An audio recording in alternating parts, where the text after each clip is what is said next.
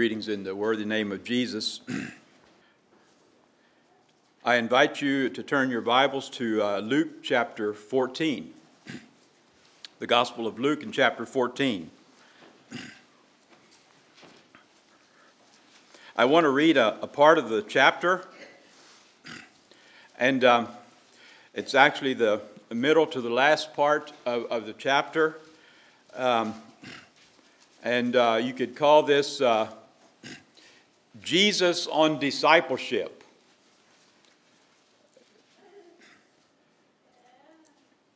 Before I read, I would invite you, I'm going to invite you to stand as I read these verses. You know, in some cultures, I understand it is typical and normal to stand for the reading of the Word. In the way we've been meeting together for the past few months, we don't get much exercise, and so probably moving around a little bit can be good for us in more than one way.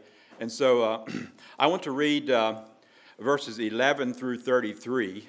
This is Luke chapter 14, verses 11 through 33. And if you would like, I invite you to stand for the reading of the Word. Luke chapter 14, beginning to read at verse 11. For whosoever exalteth himself shall be abased, and he that humbleth himself shall be exalted. Then said he also to him that bade him, When thou makest a dinner or a supper, call not thy friends, nor thy brethren, neither thy kinsmen, nor thy rich neighbors, lest they also bid thee again, and a recompense be made thee. But when thou makest a feast, call the poor, the maimed, the lame, the blind, and thou shalt be blessed. For they cannot recompense thee, for thou shalt be recompensed at the resurrection of the just. And when one of them that sat at meat with him heard these things, he said unto him, Blessed is he that shall eat bread in the kingdom of God. Then said he unto him, A certain man made a great supper, and bade many, and sent his servant at supper time to say to them that were bidden, Come, for all things are now ready. And they all with one consent began to make excuse. The first said unto him, I have bought a piece of ground, and I must needs go and see it. I pray thee, have me excused. And another said, I have bought 5 yoke of oxen, and I go to prove them. I pray thee, have me excused. And another said, I have married a wife, and therefore I cannot come. So that servant came and showed his lord these things. Then the master of the house, being angry, said to his servant, Go out quickly unto the streets and lanes of the city, and bring in hither the poor, and the maimed, and the halt, and the blind. And the servant said, Lord, it is done as thou hast commanded, and yet there is room.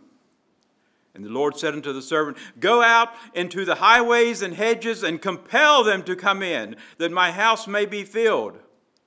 For I say unto you, that none of these men which were bidden shall taste of my supper.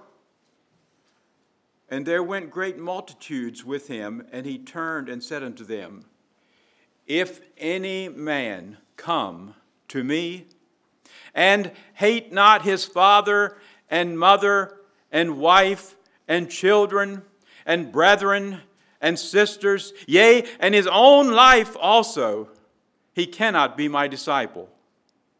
And whosoever doth not bear his cross and come after me cannot be my disciple.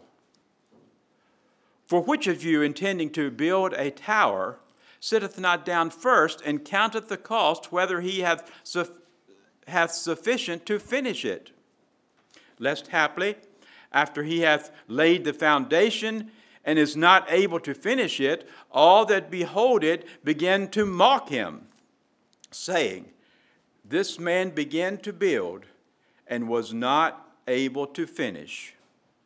Or what king, going to make war against another king, sitteth not down first and consulteth whether he be able with 10,000 to meet him that cometh against him with 20,000? Or else, while the other is yet a great way off, he sendeth an ambassage and desireth conditions of peace. so likewise, whosoever he be of you that forsaketh not all that he hath, he cannot be my disciple. You may be seated.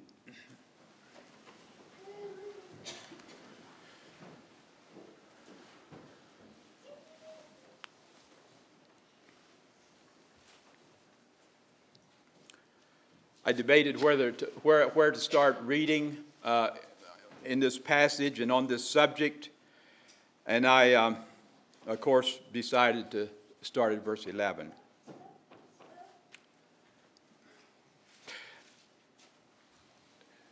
The Holy Spirit, we believe, of course, in the inspiration of the Scripture, and I'm sure that the Holy Spirit moved in the heart of Dr. Luke to put these words together and to present them to us in this order and in this way. And so I begin at verse 11. In light of the rest of the passage, for whosoever exalteth himself, and one can exalt himself in various ways and forms. It may be in ways to make an impression upon people. It may be in ways to fulfill one's own lusts. To say that my feeling, my thinking, what I want to do is more important than the desire of Jesus for me in my life. I say there's various ways to exalt oneself.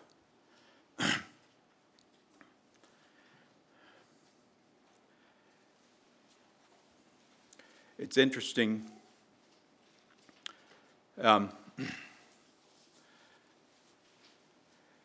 What follows in the next few verses there, I found it interesting how Jesus said as he began to speak in verse 12, he used the word dinner and supper, and then he called it a feast in verse 13. And this was one of the way of saying, a person may plan a meal and in a way to exalt himself. He may plan a meal to have special people in, special high-ups, people that are high and respected to come to his house. So he may exalt himself in that way because of his association with certain special up-and-going people.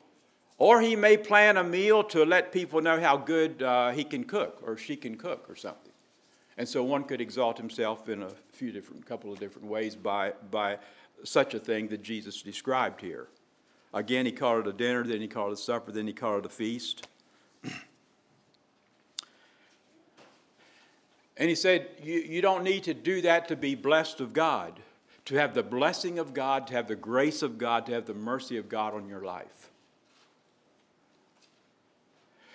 So then after he had said that, you have verse 15. And it seems like this man that spoke that in verse 15 was trying to lift himself up and make himself look good in the eyes of Jesus.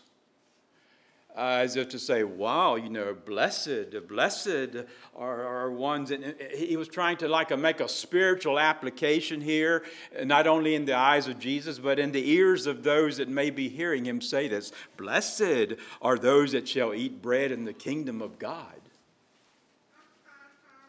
And trying to exalt himself in that way, by impressing Jesus and those that heard how he could make a nice spiritual application to this thing of having a meal for guests and so forth. Blessed is he that shall eat bread in the kingdom of God. And then Jesus gave this story.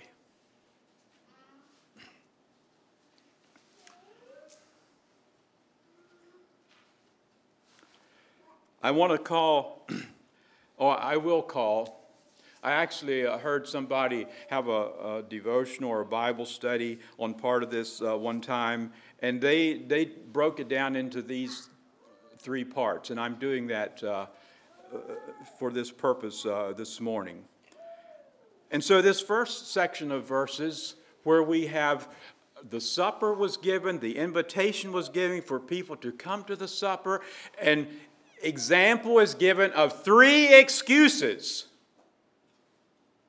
that they did not end up coming. They would not come because of their excuses.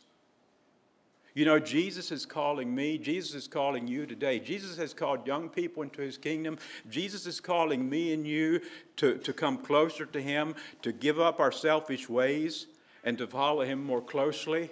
And too often we make excuses and we delay and we put it off and we defer the calling of Christ on our lives. So the first section we'll call discipleship deferred. And that's these verses here about the supper and the people that made excuse not to come. So discipleship here is deferred. It's put off. Defer, the word defer is used in at least a couple of different ways in the way we use it. Defer can be used in a very positive way to let someone else go first.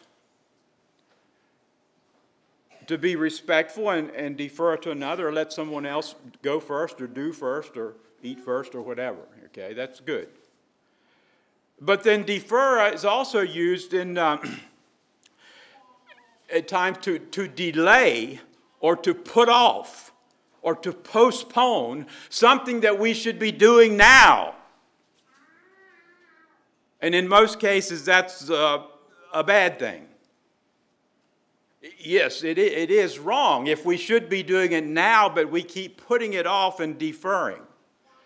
Well, these men certainly deferred. When Christ said, come, Christ said, come to me for blessing. Come to me for grace. Come to me to be satisfied at this meal I'm preparing. Or this was an example of a man that did this. They had the blessings in front of them, the grace of God in front of them. They could have been satisfied, but they, with their own excuses, their own selfish ways, put it off. Disciples, they should have been following. Discipleship deferred. I don't want to take a lot of time with these three excuses, but we should take a little time. These are the words of Jesus. And he said things the way they should have been said, and he put things in the order that they should be in. So let's look at it quickly. So these excuses, these men with the excuses come in verses, as you see here, verses 18, 19, and 20.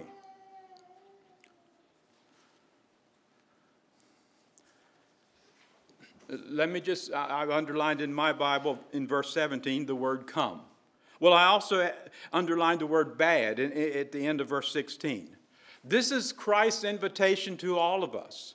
Whether you have never accepted the Lord Jesus Christ as your Savior and the Lord is speaking to you, or whether you're 65 years old and or 45 or whatever, or 25 or 15, you know, God is calling us to a deeper walk with Him and to lay aside the worldly things and the things that Satan would like us to get caught up in, and to put Him first.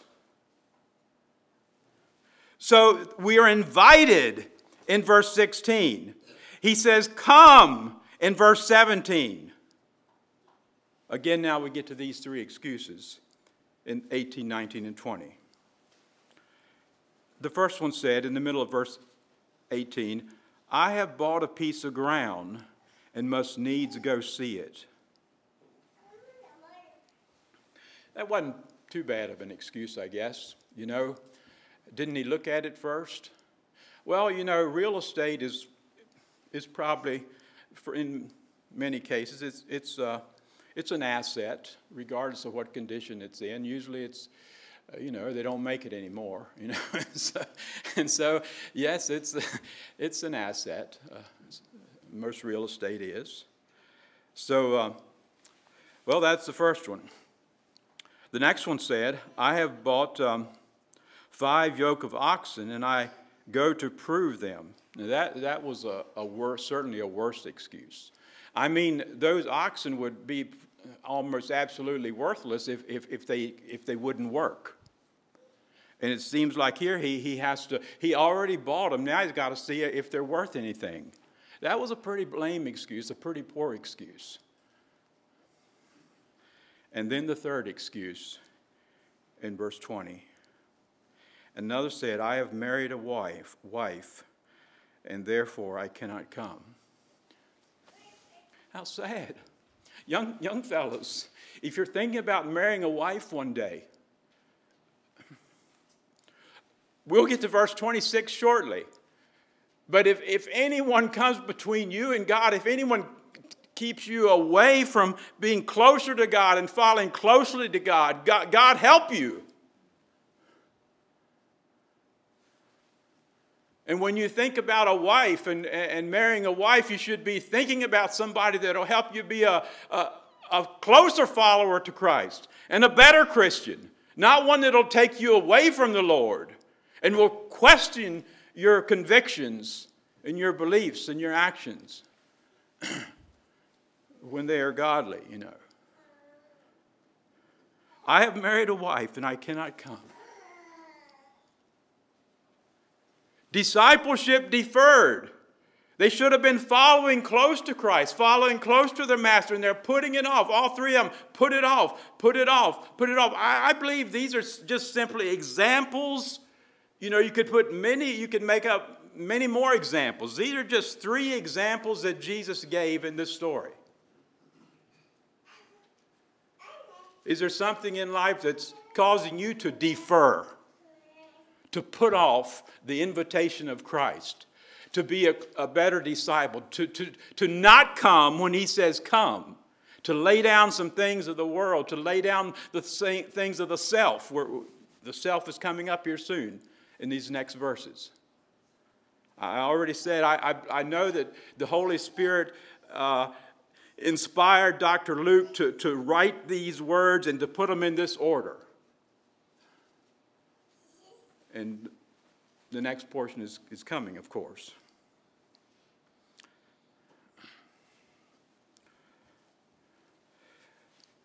Notice how Jesus ended this illustration, this story,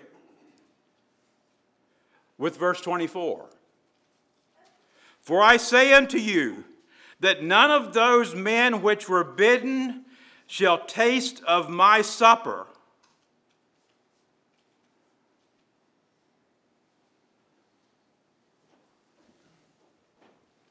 That sounds rather serious, does it not? They deferred, and they deferred too long. They deferred too much. And it was seemingly too late for them. Well, there we have discipleship deferred. Let's look at the next couple of verses. Actually, you have what's happening in verse 25 and then what Jesus says in the next 2 verses, verses 26 and 27. And here we can call these verses by Jesus discipleship defined. So what is this discipleship? He's going to tell us what it is in these next couple of verses. He's going to define it. These men in the earlier verses deferred from discipleship. Now Jesus is going to tell us what it really is. What is discipleship? He's going to define it in these next couple of verses. You see, this last man let his wife get in his way in verse 20. And now look what Jesus says about the definition of discipleship in verse 26 and 27. Verse 26. If any man come to me, remember I pointed out come in verse 17. I pointed out bad, the invitation in verse 16. Now Jesus says in verse 26, if any man come to me and hate not his father and mother and wife and children and brethren and sisters, yea, and his own life also, he cannot be my disciple.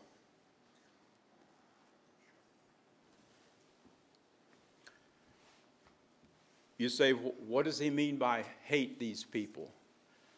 And I looked in several places, and all of them agree. They don't disagree over the meaning of this verse. Commentators don't. Jesus was using this strong language to say that no earthly person, no thing, and not even people that are close to you in relationship can come above me and your walk with me and my relationship with you.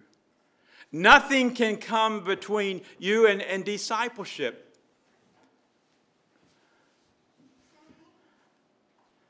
By the way, let's just talk about the word disciple just a moment. I didn't say anything about that at the beginning. But disciple is a learner.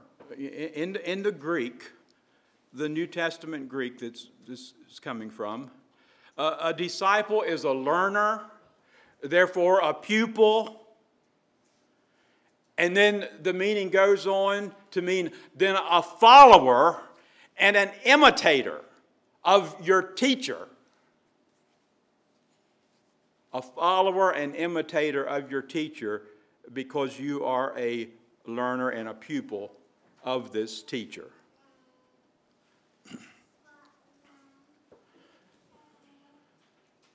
If any man come to me and yet puts legitimate relationships above coming to me, then he cannot be my disciple. And you see what the man did in verse 20. And we've talked about that, of course, already.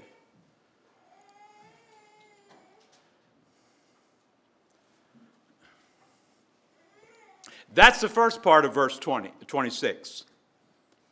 Look how verse 26 then ends. Yea, and his own life also, he cannot be my disciple. Now you say, how far does that go? What does that mean, and his own life also? Well, Jesus didn't leave us hanging. He described it in the very next verse. Verse 27.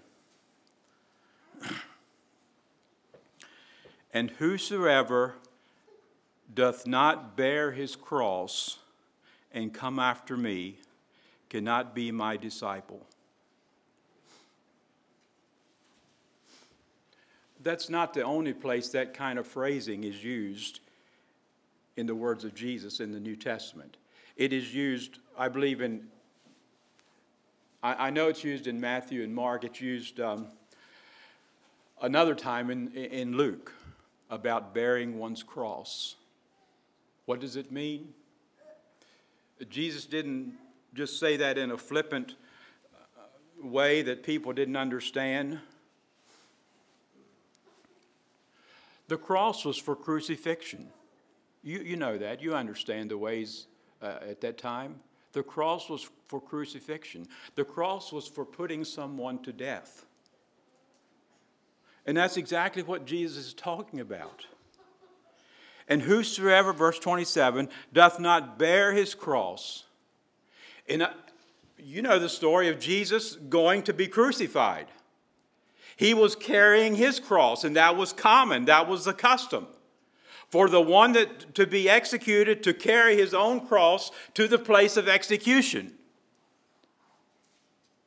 And you know the story also. Jesus apparently was so weak from all that he had gone through before going to the Calvary that he stumbled and could not carry it apparently, and someone else had to carry his cross for him. But this was the way it was done. Verse 27, and whosoever doth not bear his cross, carrying your cross to crucify yourself. Carrying your cross to put yourself, your big self, to death. That's what he's talking about. And in doing that, getting self out of the way so you can come after me. That's the next words, of course, after the cross part. Come after me. This is discipleship defined.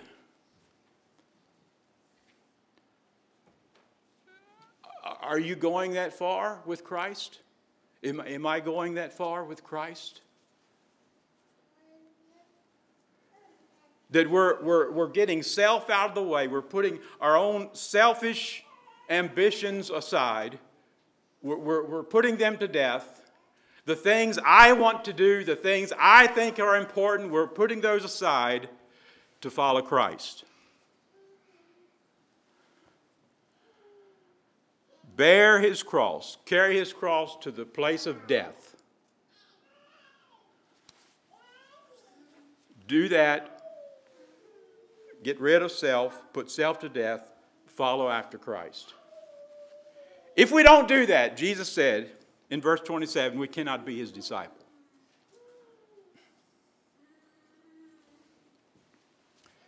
That's the definition of discipleship. Now then, the last portion that we have read and we are looking at now, and that is verses 28 to 33.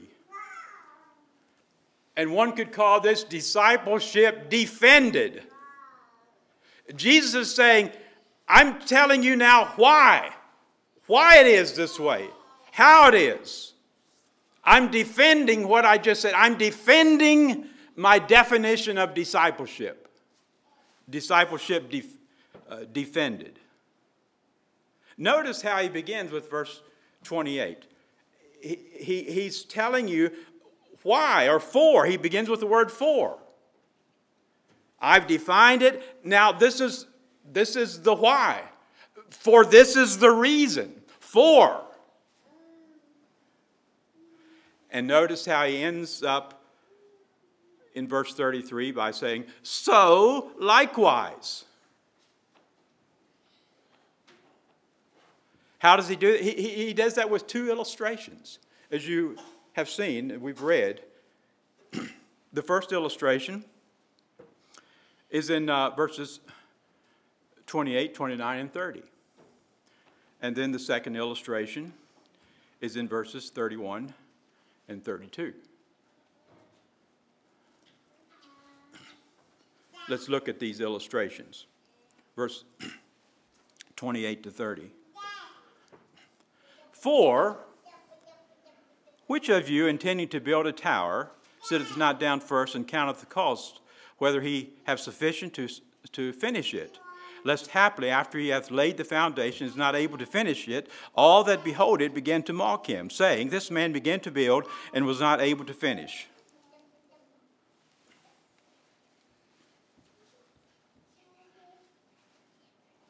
It's interesting, he used the word tower and not just a house or something.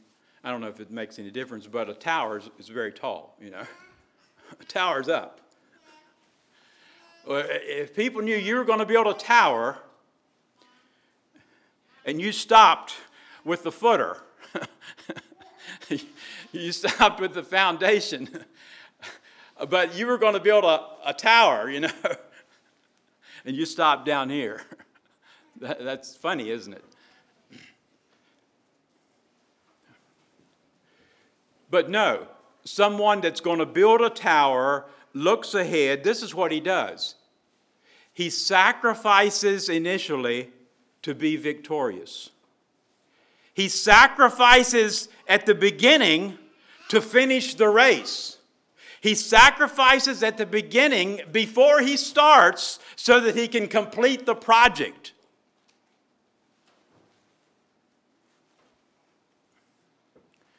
He sacrifices before he starts with the future in mind.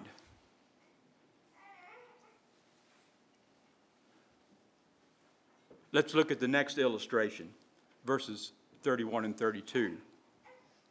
Or, what king going to make war against another sitteth not down first and consulteth whether he be able with 10,000 to meet him that cometh against him with 20,000?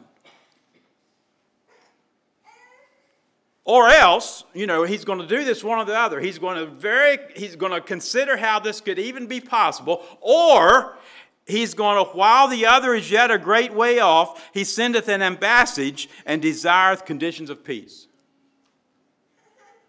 That's a smart man, of course, you would say. Of course, yes.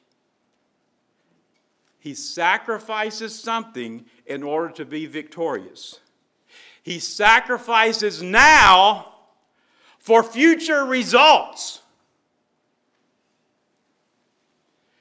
Jesus is defending his meaning of discipleship. In both cases, these illustrations, they're sacrificing now, or they sacrificed before they started, for the future, whether it be talking about next month or eternity. I ask us together, myself and you all together with me, what are we sacrificing? What are you sacrificing to be following closer to Jesus next month or in eternity?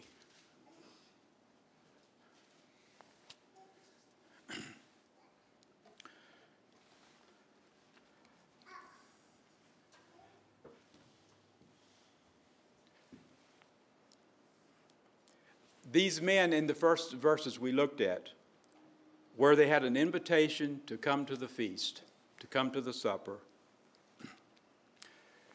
they wouldn't sacrifice their desire to go check out their land. They wouldn't sacrifice their desire to go check their cows.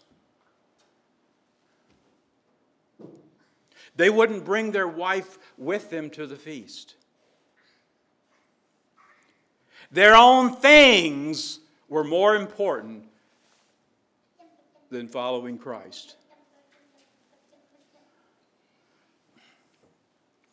When Jesus said, "Come," when Jesus gave the invitation, when Jesus said, "If any man come," this is a definition of discipleship. You can't let people stand in your way. You can't say, "Well, I got to have this courting relationship first or something, and then I might be able to come." Or I gotta do this job or make this money, or own this whatever. And then I'll try to get right with God.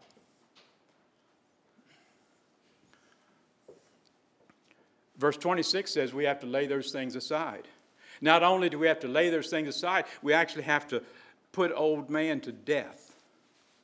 And of course, we know the Apostle Paul talked amply about that. He talked about it because Jesus had before he did. Bear our cross, going to the place of execution. The execution of ourself, of our own selfish ways. And then coming after Jesus. Discipleship was deferred. Discipleship was defended by Jesus, defined by Jesus, and the discipleship was defended by Jesus. He told the where and the why and the wherefore in the last part. Now look at verse 33. So after he gave these two illustrations, defending the cause of discipleship, he ended with verse 33. So likewise, whosoever he be of you that forsaketh not all that he hath, he cannot be my disciple. We have to forsake relationships if we need to. We have to forsake things. We have to forsake our own selfish desires. Or we can't be a disciple of Christ. That's what Jesus said.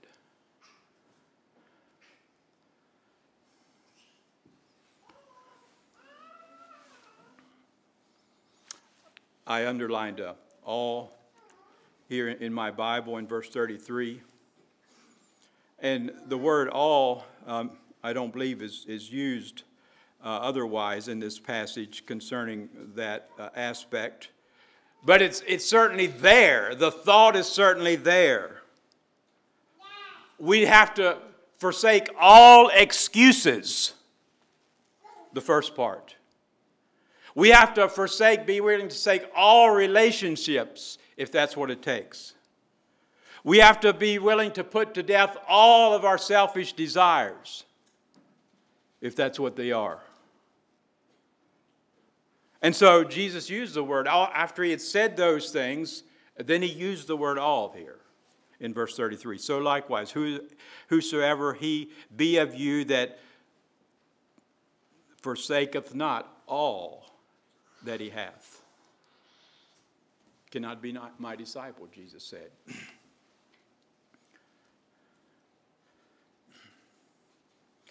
Jesus says, come. Jesus has given the invitation. Jesus has described discipleship. He's defined it. He's defended it. And really this message is for people of all ages that can understand what I'm saying this morning. We talked about before the message those that in the last while have made personal decisions for Jesus Christ and have made a public announcement about it. But Jesus is calling to discipleship and to a closer walk with him people of all ages, whether you've named his name already and committed yourself to him as your personal Savior or not. You are included, is what I'm trying to say. So back when I was probably about 10 years old, I knew the Lord was calling me to make that decision for him. And I didn't respond right away. And my sister Rosanna, she had a way of helping me, and by writing a letter to me one day, and I don't remember, of course, exactly the words she wrote, but this was the essence of the letter. She said, like, Nathan, isn't God calling you? Well, then why don't you respond? And so I've responded to the call of Christ many times since then, and most of you have too. When God has through the Holy Spirit tapped you on the shoulder and said, you need to do this, or this is the way to go, or this is what I expect of you, or this is how you can be a better blessing to the church and to your community, and this is what I have for you. And so you've responded to his calls throughout life. I know you have, and praise God for that. Maybe there's some area in your life that the Lord, the Holy Spirit, has been speaking to in the recent past, in the last year, the last few months, the last few weeks, that you need to respond to. Because you know now the definition, not just now because I said it, but you know from God's Word and through the Holy Spirit, the definition of discipleship. You know how Jesus has defended discipleship. And I trust you're not deferring when it comes to discipleship. Being a follower and a learner and a pupil of Jesus Christ. I want us to conclude this morning by singing in our songbooks number 229. You can turn to number 229 if you would, please. Let's look at just a moment before we sing it. 229. And of course, as you see, it's a song, Jesus Calls Us.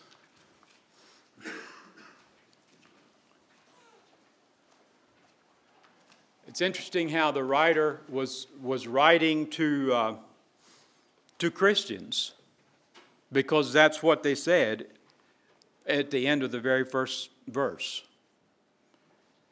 It wasn't a song to call someone to to the Savior for the first time, to make that initial commitment to Jesus Christ as for your personal Savior, but it was calling to Christians. Saying, Christian, follow me. That's what Jesus said in the passage we read. He said, come. The word come was used 2 or 3 times. An invitation was used, bidding us another time or two. Notice verse 2. Jesus calls us from the worship of the vain world's golden store. You think those men in that first section, when they made excuse about the land they had to look at, the oxen they had to go look at, the wife they had to marry, you think verse 2 applies to them? The vain world was just crying out to them, come to me first, do this first, enjoy the pleasures of this world first, take care of self first. That's what was happening. And so they deferred the call of Christ. Remember the last verse of that section? Jesus said, those will never eat with me. Following this vain world's golden store, you see, that's what they were doing. They had idols that were bigger than Jesus. From each idol that would keep us. Do you love Jesus more? Do you love Him more? Saying, Christian, love me more. But sometimes we let so little things, earthly things, stand in the way of our discipleship with Jesus. Verse 3, in our joys and in our sorrows, days of toil and hours of ease, still He calls in cares and pleasures. Yes, they're out there. There's many cares out there, things that we think are so important. Pleasures that we just would like to get caught up in. We enjoy getting caught up in. Christian, love me more than these. And then notice how the 4th verse is written. As you see the colon after the first phrase. The writer just making that statement. Jesus calls us. Yes, He does. He's calling us. He's calling you. He's calling me today. Jesus calls us. And then we have the prayer of the one in mind here. And the prayer is this. The commitment is this. By thy mercies, Savior, may we hear thy call. Give our hearts to thine obedience. Serve and love thee. Best of all. Over and above the cows and the land and the relationships and the other 1,000 things that the devil might have for you, you know. I trust if the Lord is asking you to take care of something in your life, that you would do that today. Maybe you're a very young person that knows you need to make something right with God. You need to make a commitment to Him as your Lord and Savior. You could share that with your parents. Maybe you're a husband that needs to talk to your wife about something. Maybe you're a wife that needs to talk to your husband about something.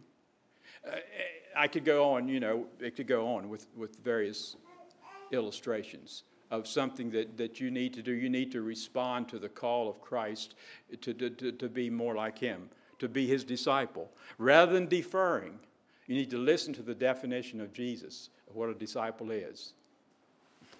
I trust you would make that choice and do what needs to be done in your own heart and life and in mine also, so that we can say yes to the call of Christ. So, Joe, would you come and lead the song for us, please?